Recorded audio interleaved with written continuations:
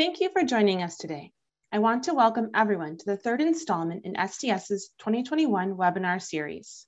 This series runs every month and features presentations and panel discussions on a variety of topics relevant and important to CT surgeons and the world of CT surgery.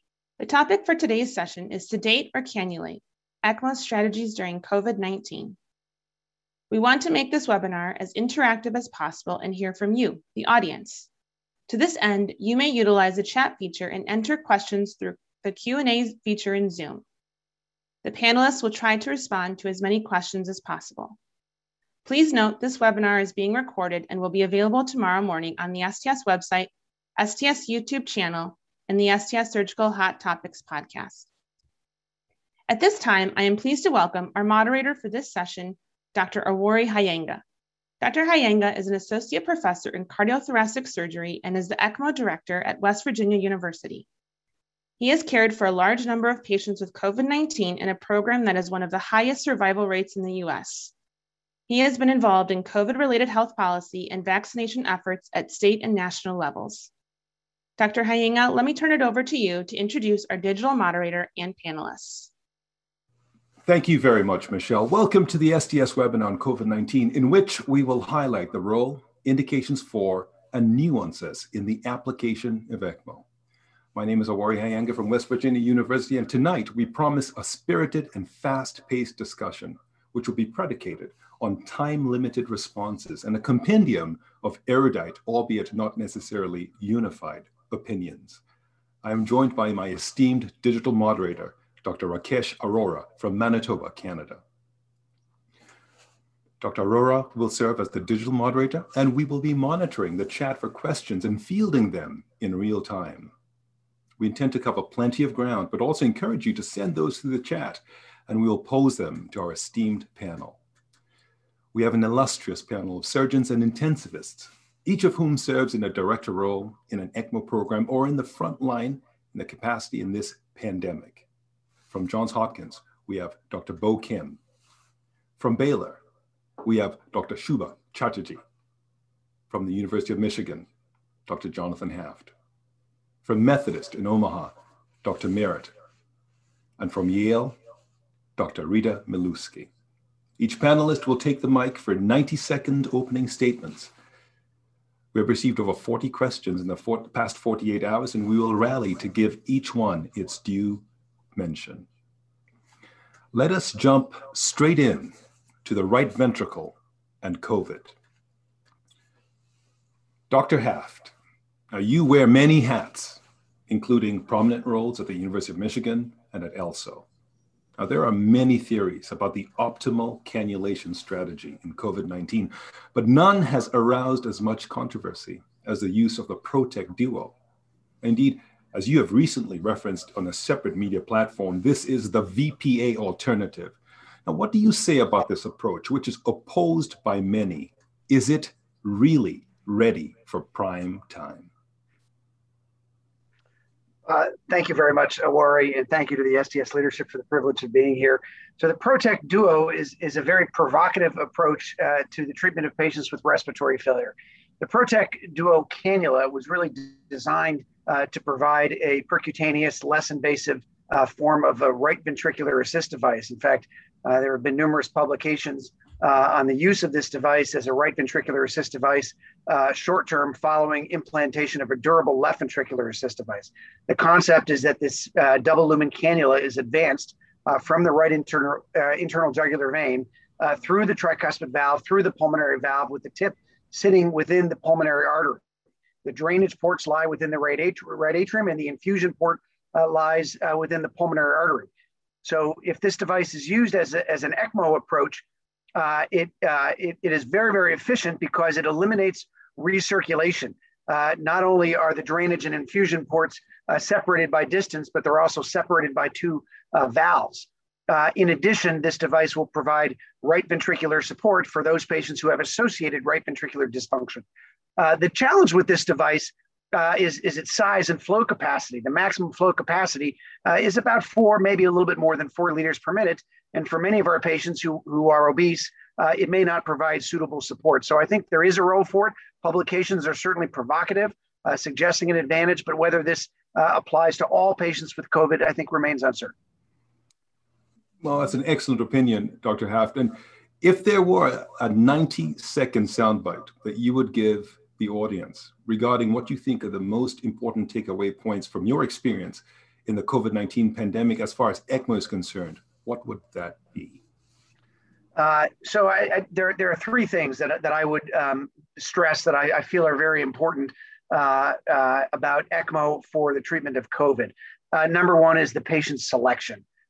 We have now a tremendous amount of clarity about the impact of age on outcomes for patients with COVID, that each incremental decade adds substantial mortality to patients that are treated with ECMO for COVID.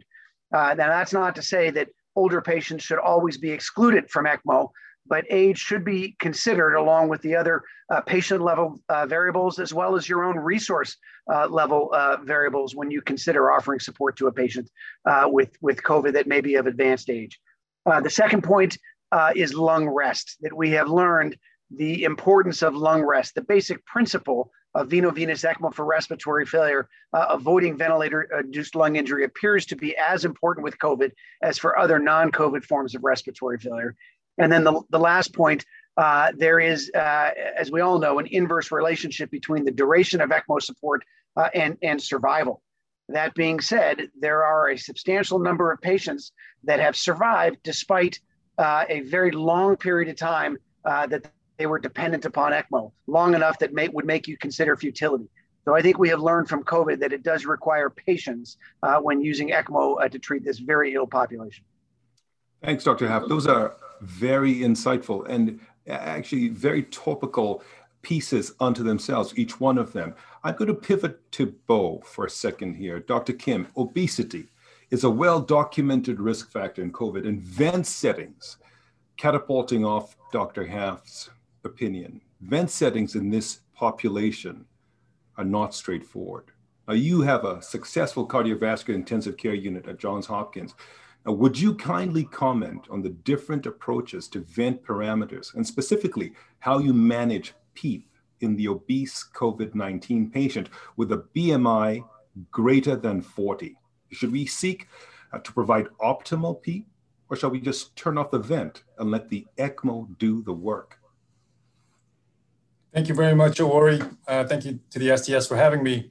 Very interesting question. So morbid obesity with BMI greater than 40, these patients are rather challenging. They have a rather non-compliant lung system that includes the chest wall. And so we believe, our approach is a little bit different, pre-cannulation and post-cannulation. So pre-cannulation, we would use higher PEEP.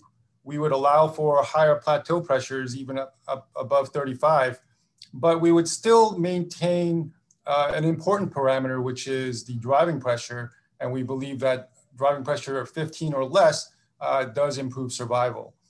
In patients with higher BMIs, we would also consider the use of a rescue mode ventilator when there was refractory hypoxemia, which is APRV, which is another whole topic unto itself.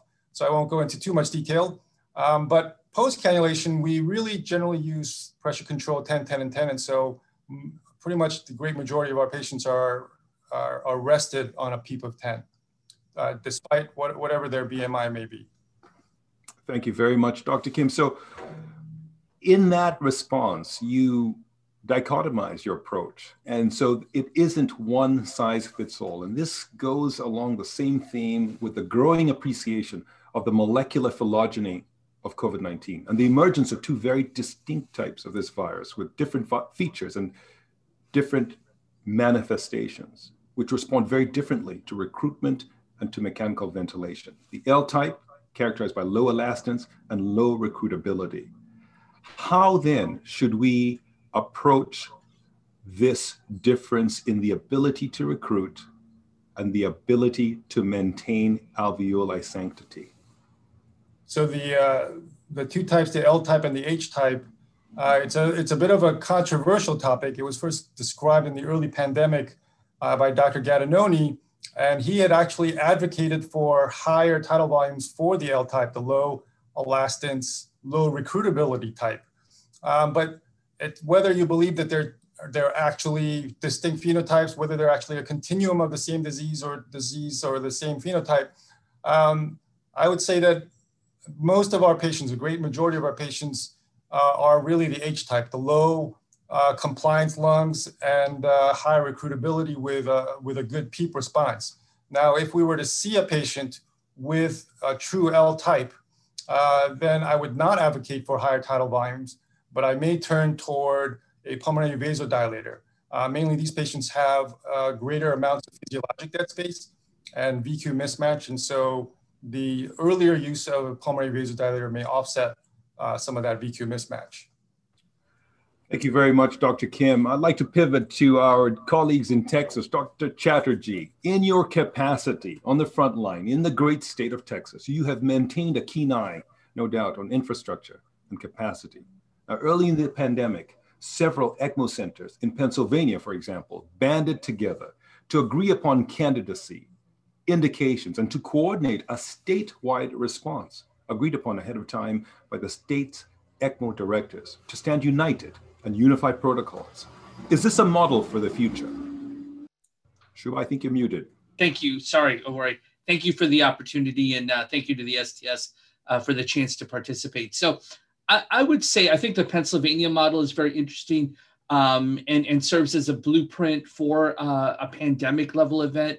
What we did in Houston at the Texas Medical Center is with very early at the level of the pandemic with colleagues we have 3 ECMO centers that each do between 120 and 150 ECMO runs a year within probably 4 or 5 blocks of each other at the medical center. So the 3 ECMO directors, we got together and basically coordinated very early on, because the advantage of locally is that we're seeing the disease at the same time. We're seeing, whatever the national reports or even statewide, we're tending to see it at the same time. So we were very early in terms of criteria, in terms of capacity. And as the pandemic has moved forward over the last 14, 15 months, we've continued to have that conversation.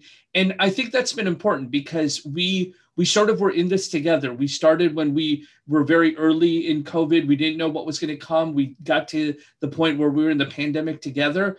And now we're almost in sort of a COVID endemic sort of state, at least for the near foreseeable future. That has been very helpful. And in respect, it's helped us with respect to how to perform anticoagulation and how to, as the criteria has sort of moved on. And all of us are all doing lung transplants for COVID. And that has sort of bridged our capacity as well. And I think if you go to, the 90 seconds of what we've sort of experienced and what I think the unique take home points might be, is I think that COVID ECMO has taught us a unique appreciation of hypoxemia, in the sense of how low are we willing to go and how much we can tolerate. And, it used to be sort of the mid to high 80s, we'd put another cannula in. And then talking to people around the country, all of a sudden 80%, 70, high 70s, if the lactate's okay and like other biomarkers are okay, then people were doing okay. I think, so that was something that I think has sort of evolved, as has anticoagulation. We started off very afraid of the thrombosis events. We tended to run our anticoagulation a little high. And over time, you really wanted to avoid bleeding complications. And so we have sort of gradually taken that threshold down and our targets down closer to Eolia level targets. That is a really excellent segue, really, into the concept of the timeline and the dynamicity of the pandemic and the management therein.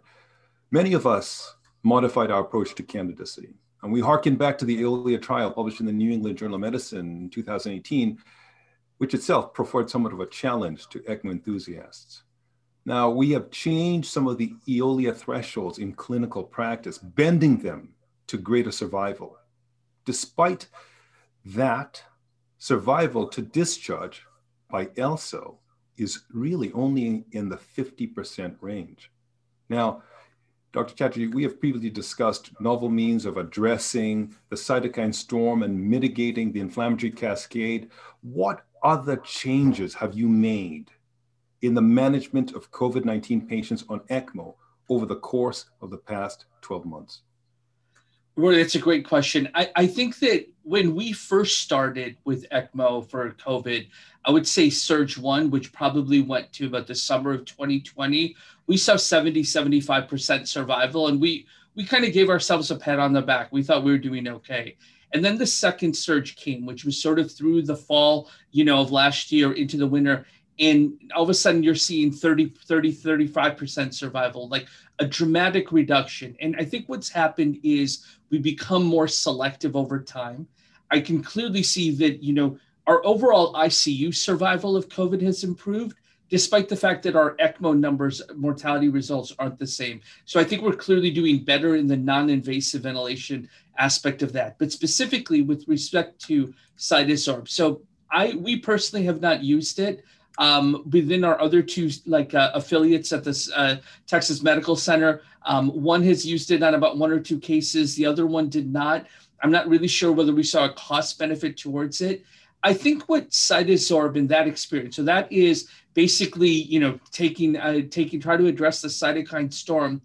I think it'll be important to see what the trial results are and to see what the real clinical benefits are.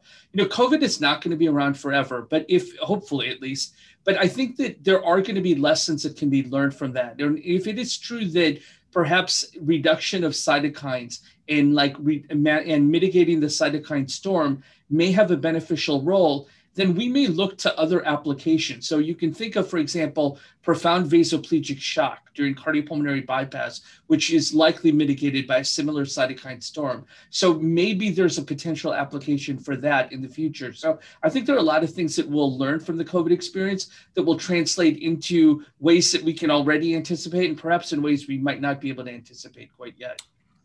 Excellent, Dr. Chatterjee, for that insight. We are grateful. I'd like to pivot to our digital moderator and bring him in as a panelist, Dr. Arora.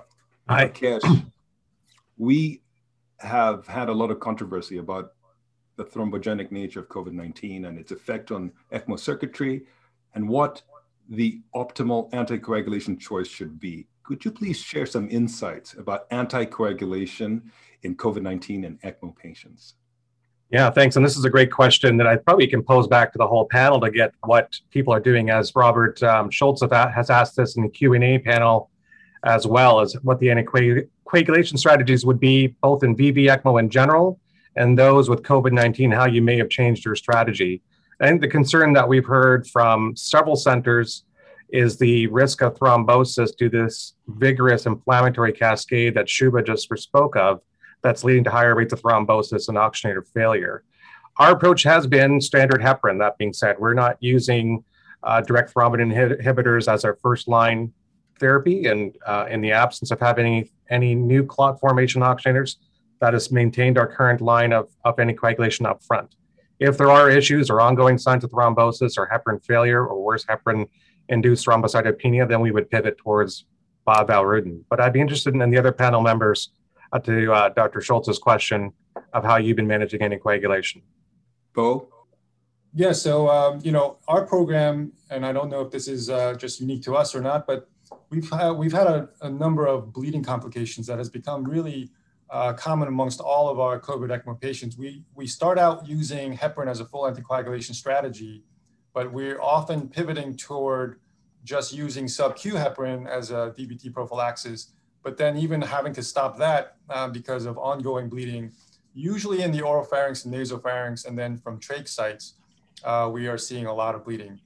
We do have probably a little bit more use of the dual lumen cannula in the right IJ, and whether that increases your venous congestion in the head and neck area, it's a interesting question, and we're looking into it, but that may be part of the problem. Jonathan? Thank you. Our program still relies on traditional heparin for anticoagulation. We typically follow the anti-10A levels, usually 0.3 to 0.5, and only use direct thrombin inhibitors for patients that have suspected HIT. That being said, I do think that there is a role for direct thrombin inhibitors Certainly our experience with them has been quite favorable, but as you know, there is a substantial cost associated with those drugs. Thank you. Rita? Sorry. So we do utilize heparin. We start out with heparin. However, if there are any issues with the heparin, any type of heparin resistance, or we can't come to a therapeutic PTT, or if there are any other issues with thrombosis of the oxygenator, then we will go to bivalirudin. Or if the patient was cannulated outside and was already on bivalirudin, we just leave them on bivalirudin. However, having said that, if they are on bivalirudin and they have any bleeding complications, such as a severe GI bleed or severe oropharyngeal bleeding, we will switch back to heparin if there is no contraindication, so that we can reverse it momentarily, or for a procedure, a trach, an endoscopy, to be able to deal with the patient better. Thank you, Rita. Shubha. I have one more question here from the audience, perhaps after Shubha's response about Dorinase alpha and any experience with that in COVID-19 patients. Sure, Shubha. So we most of the patients that are already on heparin, we will initially keep them on heparin. We have a very low threshold to switch to bivalirudin. Some patients we place primarily on bivalirudin. In terms of that, our PTT, we use both PTT and our time on the TEG for concordance with respect to heparin monitoring. And then we also use the anti-10A as a check as well. But we are also moving more towards bivalirudin. Great, thanks, Shubha. Dr. Arora, you have a question. Yeah, sorry, just going back to the Dorinase alpha in COVID-19 patients. Any experience with any of the panel members on that? Bo? No, we have not used it at all for any of our COVID patients. We have used it in our lung transplant patients on occasion, and certainly for CF, but not for COVID. Jonathan? No, we don't. And frankly, we found that the COVID patients, you don't have these sort of tenacious secretions unless they have a terrible superinfection. But most of these viral patients, the secretions are really quite thin and watery. And so I don't personally have any experience doing it, and I don't think we have a huge role for it in this particular disease. Rita? No, we don't have experience. Shubha? No. Rita, you play an instrumental role in cardiothoracic care and perfusion at Yale. Now, you spearheaded the ongoing ELSO STS ECMO survey. Now, how do you reconcile the difficulty in interpreting recently published data about a pandemic that is itself in evolution, in which there's no adjustment made for the varying trends in pharmacologic treatment? Convalescent plasma came and went. Remdesivir started strong and then plateaued.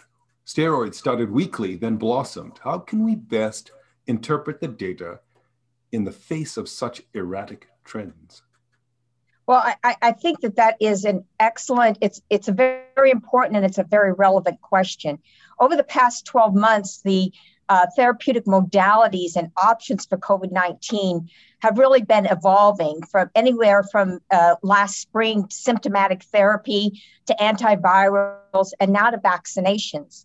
So in interpreting the data from our own patients at our own institutions and then the data from studies, we're actually going to have to look toward, I believe, a sub-analysis of these patients to interpret the results from the therapeutic modalities and to identify either viable single or multimodality therapy strategies going forward with COVID. Excellent approach, Dr. Muskie. And if I could just go ahead and give my 90-second interpretation of the pandemic. So I think I speak toward what Jonathan said as far as patient selection, which I think is extremely important and what I've learned from this pandemic. But at the bedside and looking at the other organ systems, I think one of the things that I've really learned from this pandemic and going forward was one of the thought processes behind the STS and ELSO survey was the follow-up in these patients. We really don't know what the patient sequelae is going to be and what the optimal long-term therapy is going to be for these patients.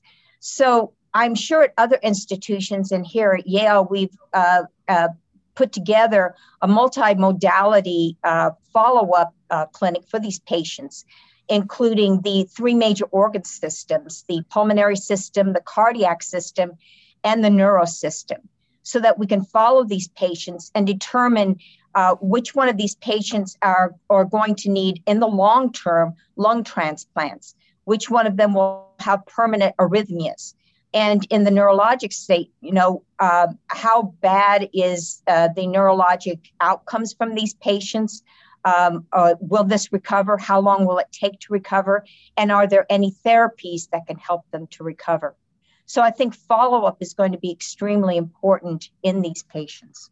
That is an excellent point, Rita, particularly in the context of the long COVID syndrome and the long-term sequelae of a virus whose life cycle we're still trying to elucidate. I'd like to pivot to the 2 institutions that are currently practicing lung transplantation in COVID-19 patients and get their response in terms of a 90-second overview of what the take-home message is. Dr. Kim, I'm going to start with you in terms of what is your take-home message in the ECMO COVID context?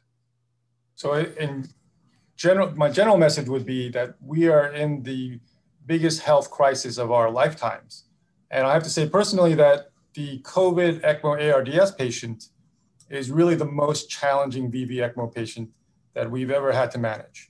And in the face of this COVID fatigue era, I will say to all the ECMO providers out there that we must persevere and we must find those patients that we can actually save. Of course, this touches upon the patient selection that Jonathan and Rita have mentioned, but I think I'm not advocating for a more stringent selection criteria, but maybe more of a nuanced one that will still be able to find the patients that will most benefit from ECMO. Sarah, we will hearken that message. Shubha, can you tell us your philosophical overview about this COVID-19 and its impact on ECMO? So I think to sort of build on what Bo had just said, which is that, without transplant as a viable option, it is really difficult to have somebody who's on ECMO, who's 30 years old, 2 months, 3 months, 4 months, and, without really an end in sight. And so I think we've done 5 lung transplants. I think the TMC has done 15. To be able to give hope to not just, these patients and their families, but also to the community as a whole, and maybe to the field, that there is an out, there is a Hail Mary that can be successful. I think it's valuable. I think it's also, sometimes we underestimate the impact that COVID has had on the morale of the healthcare system, especially the frontline nurses, who take care of these patients hour after hour, and so often, especially in the second surge, saw like repeated bad outcome and difficult situations. There is nothing more uplifting for an entire healthcare team, especially the nurses, to be able to see somebody successfully being bridged to transplant and walking out and making progress. So I think that this is, to a certain extent, this is the crisis of our lifetimes, as Bo had said. And we just have to meet the opportunity and as best we can. You can't save everybody. You just have to do your best for the patient in front of you. Wonderful sentiments. In the context of this more broader public health aspect to this pandemic, I'd like to pivot to Dr. Arora. Rakesh, vaccination, it's topical, yet often controversial, particularly in the context of COVID-19, the mRNA vaccines, the adenovirus vaccines. What would you recommend to ECMO programs in terms of timing of vaccination after COVID-19 illness? And even beyond that, the timing as it affects patients undergoing elective surgery. Yeah, so as you say, really topical question. And I will give credit to Helen Marie Merritt, who's not on the call tonight as she's been called away to do an emergency procedure. And she has been leading this initiative through the workforces of critical care with collaborators from thoracics and adult cardiac surgery to put together a guided statement that's going to be coming out, I'm hopefully very soon. I'll give you a sneak peek in some of the content that we've discussed on this issue. So starting first around vaccination prior to non-emergent surgery. In general, there is probably a benefit to provide full vaccination prior to surgery with at least 2 weeks after completion of the vaccine series to get the best benefit. If it's not possible to delay surgery to get both vaccines, or if you're in a country such as we are in Canada where double vaccines or 2 doses of vaccine has not been ubiquitously been able to be given out to patients or older adults, that trying one vaccine or getting 1 dose as early as possible prior to surgery and at least 2 weeks prior to what we're recommending. The bigger question is when you have someone that comes in that has not been vaccinated and has had surgery, about what you do prior to discharge. And where this has been a bit more controversial and perhaps less data driven, primarily because of the potential side effects of the vaccine with regards to fever and myalgia and others that may be confused with symptoms of infection in the postoperative period. It's also unclear after a significant inflammatory type procedure that involves cardiopulmonary bypass of the effectiveness of that vaccine. So for that, it's less clear about the timing of vaccination following cardiac surgery. Excellent. Thank you, Dr. Arora. Why don't we still stick with you and take some questions from the chat? So I'm pivoting back a little bit. Tom McGilvery's asked a great question related to survival. So his question is, several registries and reports suggest that COVID ECMO survival rates have decreased over time. Why do you think this is the case? Dr. Haft, why don't we pivot to you? Well, that's a very good question. And we don't know the answer to it. Certainly, some of it may be changes in patient selection. So in the spring of last year, when the initial reports suggested that ECMO was not going to be efficacious out of the early experience in Asia and Europe, centers were very, very selective about who they would offer ECMO for. In addition, most of our medical centers were inundated with COVID patients and completely shut down all non-COVID related operations. And so we had limited capacity to be able to offer any treatment, whether ECMO or even mechanical ventilation.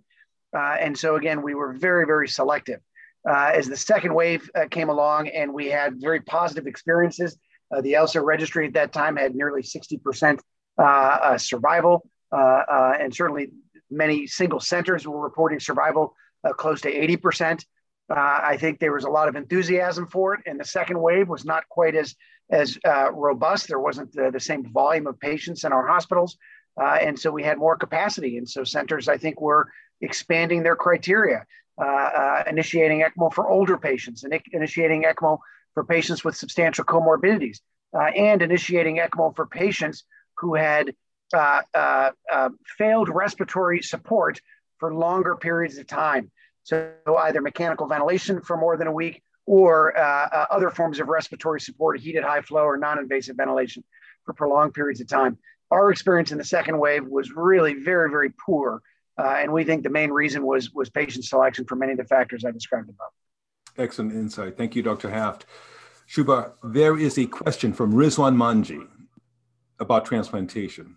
What is the timing for transplantation? When is it done? Weeks after general recovery from the acute illness? How do you make that timing happen? Sure. I think it's a great question. So in general, number one, this underscores the importance of multidisciplinary and really multi-specialty collaboration. So both with lung transplant physicians, critical care, ECMO intensivists, and everyone else. I think the key is certainly past the acute, say the first month or so, we tend to give people at least 2 to 3 months to really get an opportunity to really recover. Prior to transplant, our general criteria for general lung transplant, our bridge from ECMO to lung transplant, was you have to be able to walk around the entire unit, which would be 150 square feet. And then it sort of got to, well, you have to be able to walk halfway down the hall. Then it sort of got pushed to, okay, you have to be able to walk out to the room. So we have sort of pushed a little bit in terms of that. And some of it is based a little bit on, some of our previous candidates We're cystic fibrosis patients who get bridged. These candidates are by and large patients in their 30s, to early 40s. They're single organ dysfunction. They've been in bed for a long time. We certainly do our best. We'd like to see them do as much physical therapy as much as possible. But I would say that the short answer is it's typically somewhere between 3 to 4 months after the acute illness. Excellent. I think Dr. Arora has a question from the chat. Yes, I've got a couple of questions. There's one from Dr. Darwish and from an Angela Minoski around tracheostomy. So what is your timing and strategy in terms of technique for tracheostomy and patients on ECMO with COVID-19? And how have you dealt with the bleeding complications or mitigating the bleeding complications that may be associated with tracheostomy in these patients? Rita, will you take that? Yes. So it's usually right around the 2-week period, and it's a percutaneous trach, usually at the bedside. Obviously, we can get some bleeding, and in those instances, that may be one of the issues in which we have to switch from a bivalirudin to a heparin or temporarily lower our PTT goal. But it's right around the 2-week period. Shubha, will this be your response as well? I would say I would say our policy is typically more along the line of Rita's, but I'd like to turn to the moderator, Dr. Awori. You have a slightly different opinion on tracheostomy. What are your thoughts? So we approach tracheostomy as something that should be done early because we believe that the quicker we liberate the patient from the vent, the better. The effect of sedation and paralysis are, I think, not good. And critical illness polyneuropathy is not something we want to add to the burden of COVID-19. So we typically either extubate the patient or perform the tracheostomy within 72 hours of being on ECMO. And we do this percutaneously because of the positive pressure, negative pressure paradigm and the desire to decrease the exposure. But enough about me. Let's talk to Dr. Haft.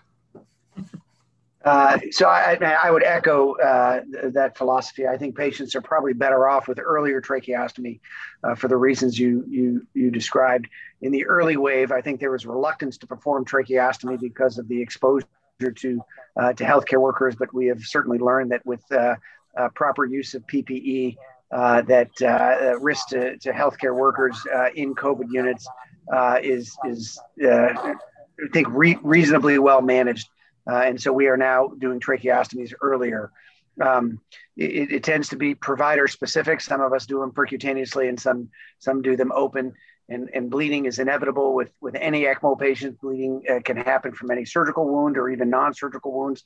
And when they bleed, we stop the heparin. We adopt the same principle. Dr. Merritt has joined us from the emergency case in which she was called. We welcome you, Helen Marie. Why not give us your opinion about tracheostomy and timing? Yeah, hi, thanks everybody. So we also adopt an early tracheostomy strategy. Even sometimes the next day, as you mentioned, Awori, within 72 hours is typically our goal once the patient is stabilized and we're able to decrease some of the ventilator requirements and lean on our ECMO circuit a little bit more. Regarding bleeding, I completely agree with the other panelists that it's inevitable when anticoagulation is required. We try to do a percutaneous approach if at all possible, but obviously sometimes the body habitus doesn't lend itself to a percutaneous approach. Thank you, Dr. Merritt. Rakesh has another question from the chat. Yeah, a couple of maybe rapid fire ones here to kind of go along the same theme. This is maybe for Bo. I'll put this one to you. Do your patients become younger? Have you noticed that in the second and now into the third surge? And maybe for the whole panel, the average age of patients in your unit? So the patients may have gotten just slightly younger, but not by much. And I have to say that as far as age criteria, we didn't really change our selection from the first surge to the second. We still want everyone to be less than 60, but certainly we haven't made it any younger than that. So we've still gotten fair number of patients in the 50 to 60 range and the 40 to 50 range. But they do present differently, and I think we touched upon that a moment ago. They do have a much more prolonged period of stability prior to getting intubated, and whether that's due to the common practice of dexamethasone and remdesivir, it's a little bit unclear. It's probably multifactorial, but just a slight decrease in age, but not significant. Shubha? I would say probably we have seen a little bit of a slight decrease in age over time, in terms of that. And I think that could be attributed to, I agree, a number of different things, in terms of that. And just, I think, to build on what the question that was earlier posted about where the outcomes may be different, I think in the first surge, there was definitely a tendency towards earlier intubation and before patients had gotten steroids and things like that. And so there were a fair number of people that went on ECMO much earlier in their total COVID hospital course. Whereas I think as time went on with the success of non-invasive ventilation, steroids and whatnot, those fewer patients that wound up intubated and came to ECMO, I think were a sicker cohort overall. Rita, I think you're muted. Sorry.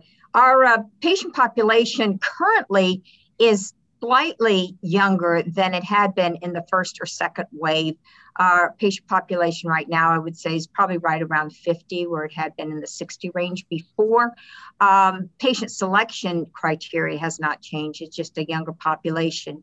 And especially in the spring, it could possibly be due to the fact that the older population has had the opportunity to be vaccinated. Excellent. Jonathan? In Michigan, we have seen a substantial change in the age of our patients, and some of that is by design, that we have reduced our age criteria, except under unusual circumstances.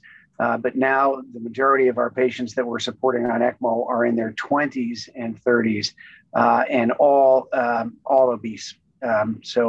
There's been a lot of obesity. There's clearly a link between COVID severity and obesity. But now we're seeing younger and more obese patients in the state of Michigan. So true. Dr. Merritt. Yeah, I think second wave has certainly produced more patients in the younger cohorts that seem to be more ill. And so that tends to be the patients that we're supporting as we deal with resource utilization and get more streamlined in our decision-making process for that. Thank you. Now that we have your attention and we don't know how long you're going to be here, Helen Marie, we acknowledged your contribution at the forefront of the STS's workforce and the realms of COVID and ECMO. We talked a bit about vaccination and we quoted your upcoming paper. There are many who affirm that patients with COVID-19 should be sedated and paralyzed. And this is part of the referral pattern that we see prior to ECMO. Now, in the context of this webinar, our title, our headliner was sedate or cannulate. We wanted to get your opinion from the people of Omaha. Yeah, so I think one thing, a silver lining that the pandemic has brought us is the ability to be very creative with our strategies. So I think the first wave, all of us were aggressively using and leaning on other strategies rather than ECMO. And that was in part because the capacity of the hospital was full and because, the initial reports that were smaller case series coming out with 1 to 10 patients showed that the outcomes were not very good for ECMO and COVID patients. And so we leaned on things like pulmonary vasodilators, different modalities of ventilation, esophageal manometry, increased PEEP, et cetera. Dr. Awori and I just did an 8 and 8 series on this. We just recorded it Tuesday and talking about some of those other strategies. So I think as we learned from our ECMO experience, a lot of us have seen that the longer that a patient is ventilated before going on ECMO, the harder it seems to be to let that sedation wear off. And we do deal with some of those other ICU issues like polyneuropathy and letting those extreme doses of sedation and opiates wear off. And I think another unknown is how those different medications are cleared when a patient's on ECMO and may or may not be on CRRT or other forms of cytokine removal. So we tend to be an early cannulator, in other words. We endorse that message. I turn to Dr. Arora now for the chat. Yeah, so we got a ton of great questions coming in. I'm going to try to lump a couple of these together. One from Asme Gassa and Holly Muhort. Do you treat patients with VV ECMO while awake, and what are your experiences? And combined with that, we'll say, how do you prioritize then? Weaning ECMO support and decannulation, or weaning vent support and extubating while on ECMO? So what's the modality of how you prioritize your management of these patients with regard to sedation? And then what do you do next, vent or ECMO first? Dr. Haft, what's the University of Michigan response to that? I think we would endorse an approach of trying to keep patients as awake and interactive as possible, try to take advantage of negative pressure breathing. I think there are multiple reasons it could be superior than sedating patients. It reduces the likelihood of ventilator-induced lung injury, keeps the patient strong. So when they are ready to wean from the ventilator, they're more quickly able to reach that goal.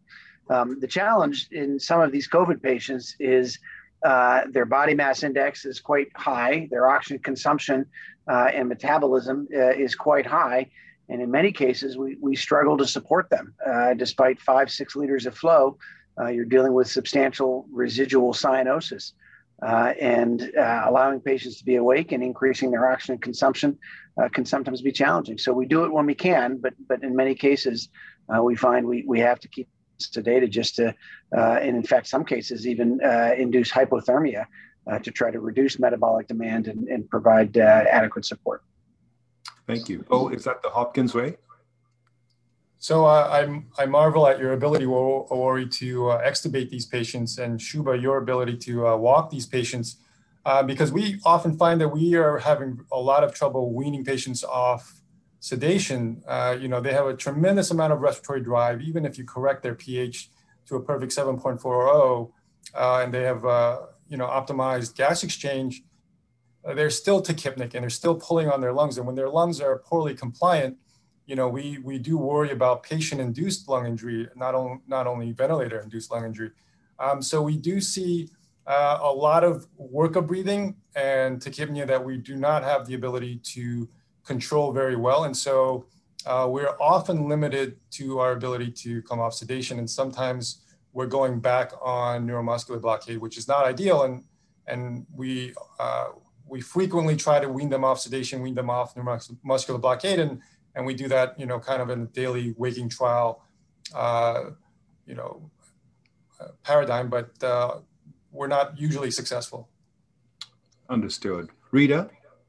I would have to mirror that answer, where we have to walk that fine line between the patient having, when we decrease the sedation, although we try to decrease the sedation as much as we can with every single patient and at least get a neural status every single day, we do struggle with the tachypnea, the respiratory drive, as well as the hyperdynamic system, where the increased oxygen consumption, we have to deal with that as well.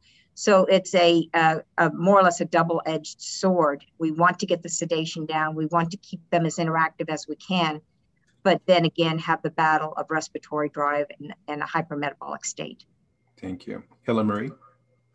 I think once you get into that vicious cycle of having the patient on a lot of sedation, it is just really difficult to dismount. I totally agree. We run into the same problems of the patient is, shouldn't have so much air hunger, but they do. In terms of answering the second part of the question, Rakesh and Awori, I would say we tend to wean down the mechanical ventilatory support before we wean down the ECMO circuit. And so that has typically been our strategy, is to either try to extubate the patient or get them to minimal vet settings on the trach before we decannulate. We endorse that message too. Shuba? I would say, I think that we all experience similar setbacks. I think the one thing that that's taken a little bit of a cultural shift is that I think you have to be there, when you watch someone, when you take the sedation off, because at first the sedation would come off and the patients would have saturation levels of 82%. And then just like standard training, they'd get resedated, and you'd come back and you'd say, what happened? They said, well, their sats dropped to 80%. So we had to resedate them. And then over time, you try to just say, well, let's just tolerate it at 80% and see what happens. And I think that has sort of, and like, you know, I think on some of our more successful cases, being able to tolerate that has shifted. But certainly, I think there are cases that are just setbacks that are frustrating. But I think it's changed our paradigm a little bit of how low we can go and what we'll tolerate. So true, so true. Dr. Arora, we have questions from the chat. We do. A couple here. One from Dr. Darwish again and Nitin Gurpati about proning your patients whilst on ECMO. Rita, would you prone on ECMO? We have on a couple of occasions during the second surge, we did prone. We haven't during this last ECMO set of patients, but in the fall, we were proning our patients. There were about 4 or 5 of them that we did prone. Got it. Oh, would you prone on ECMO? So we house our patients in the cardiovascular surgical ICU, and I would say that as a unit, we're not a proning expert unit. We generally do not prone our ECMO patients, but we have done it once, and it didn't seem to really make any difference. I think the time is really important, whether you do it at the time of cannulation, when the lungs may still require some protection, or maybe doing it while they're weaning off the ECMO may be also more efficacious, but certainly not doing when the lungs are really atelectatic. Understood. Shubha, would you? No, I mean, no, we, our COVID unit became, I think, you know, at a time there was a very high efficiency with proning prior to ECMO, but we have not typically done that, you know. In the interest of time, and as we get into our last 10 minutes, Dr. Arora, we have more questions from the chat. Let's see how many we can. We do. I think this is a really good one as well. They're all good ones, but I like this one in particular. We've seen a 97% increase. This is from Jennifer Garcia in her ECMO days secondary to COVID. Given the sudden, unexpected increase in demand, have you discovered or created any unique staffing solutions for ECMO units and patient care? Dr. Haft, with your ELSO hat, could we call upon your expertise here? So let me understand the question. The question was stopping ECMO for futility or stopping other services so that you can meet the demand for COVID. I guess they're both difficult questions. So the futility question, I would say it's very difficult to judge when it is futile. And we have not adopted the lung transplant strategy for the COVID population, I think largely because most of our patients are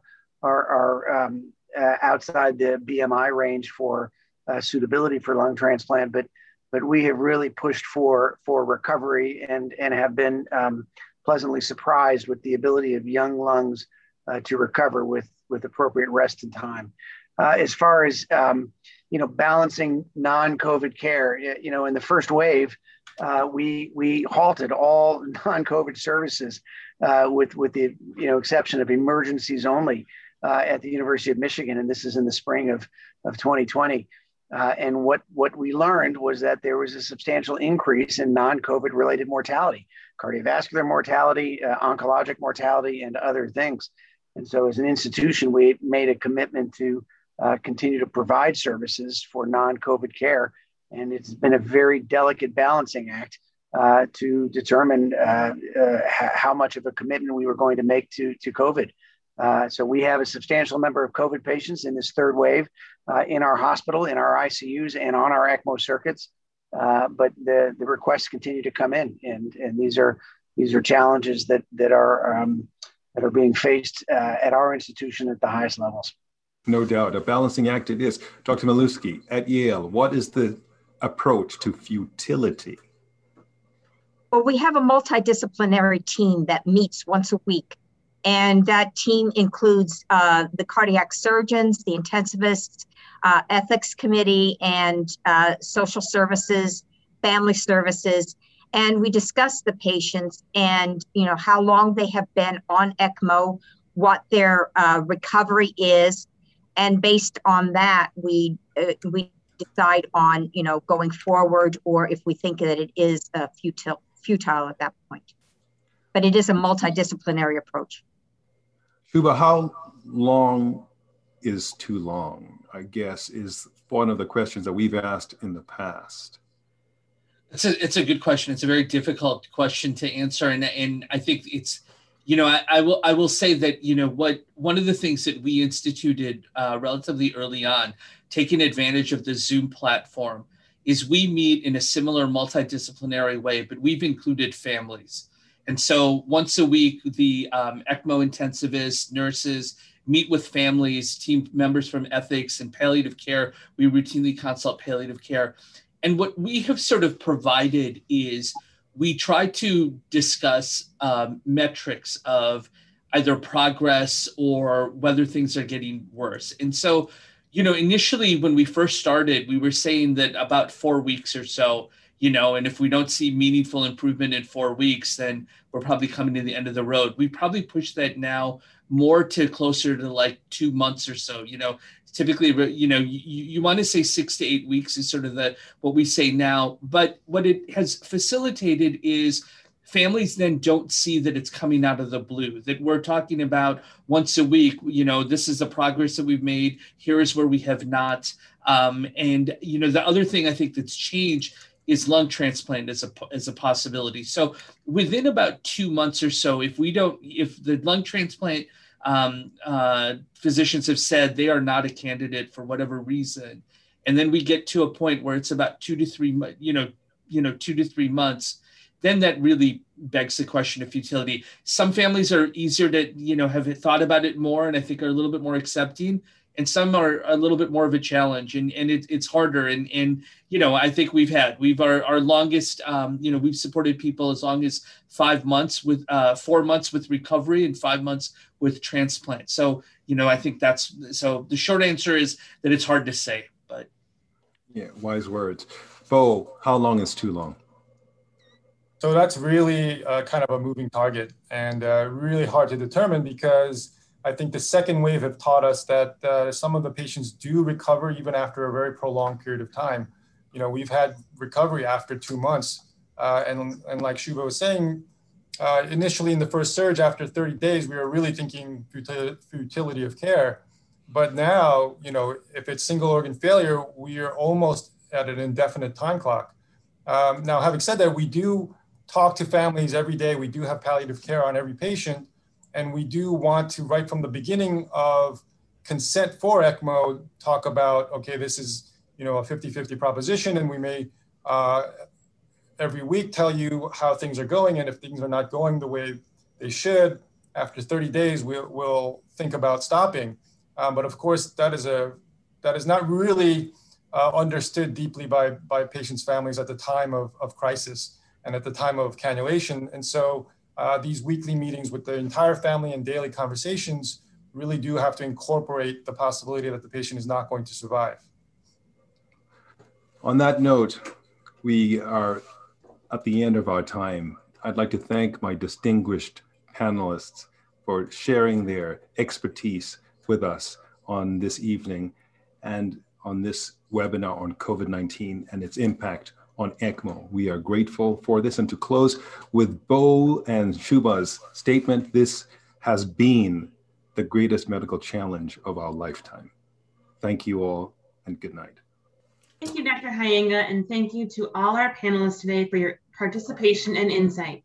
STS and ELSO are conducting an important survey to learn how COVID has changed ECMO practice. If you work in an adult ECMO center in the US or Canada and have not received a link to the survey but would like to participate, please contact support@elso.org. Use STS/ELSO survey in the subject line. Please join us for the next webinar in this series titled The Resilient Surgeon, Strategies to be Your Best Self in and Out of the OR, no matter what, on Thursday, May 20th at 7:00 p.m. Eastern Time. Delve into the extraordinary content from STS 2021 with Annual Meeting Online and get 360-degree views while luminary surgeons operate with immersive video experiences. Each product can be purchased individually, or you can buy them together at a special bundled rate. STS members save even more. Learn more at sts.org/AMO immersives. Thank you and have a great night.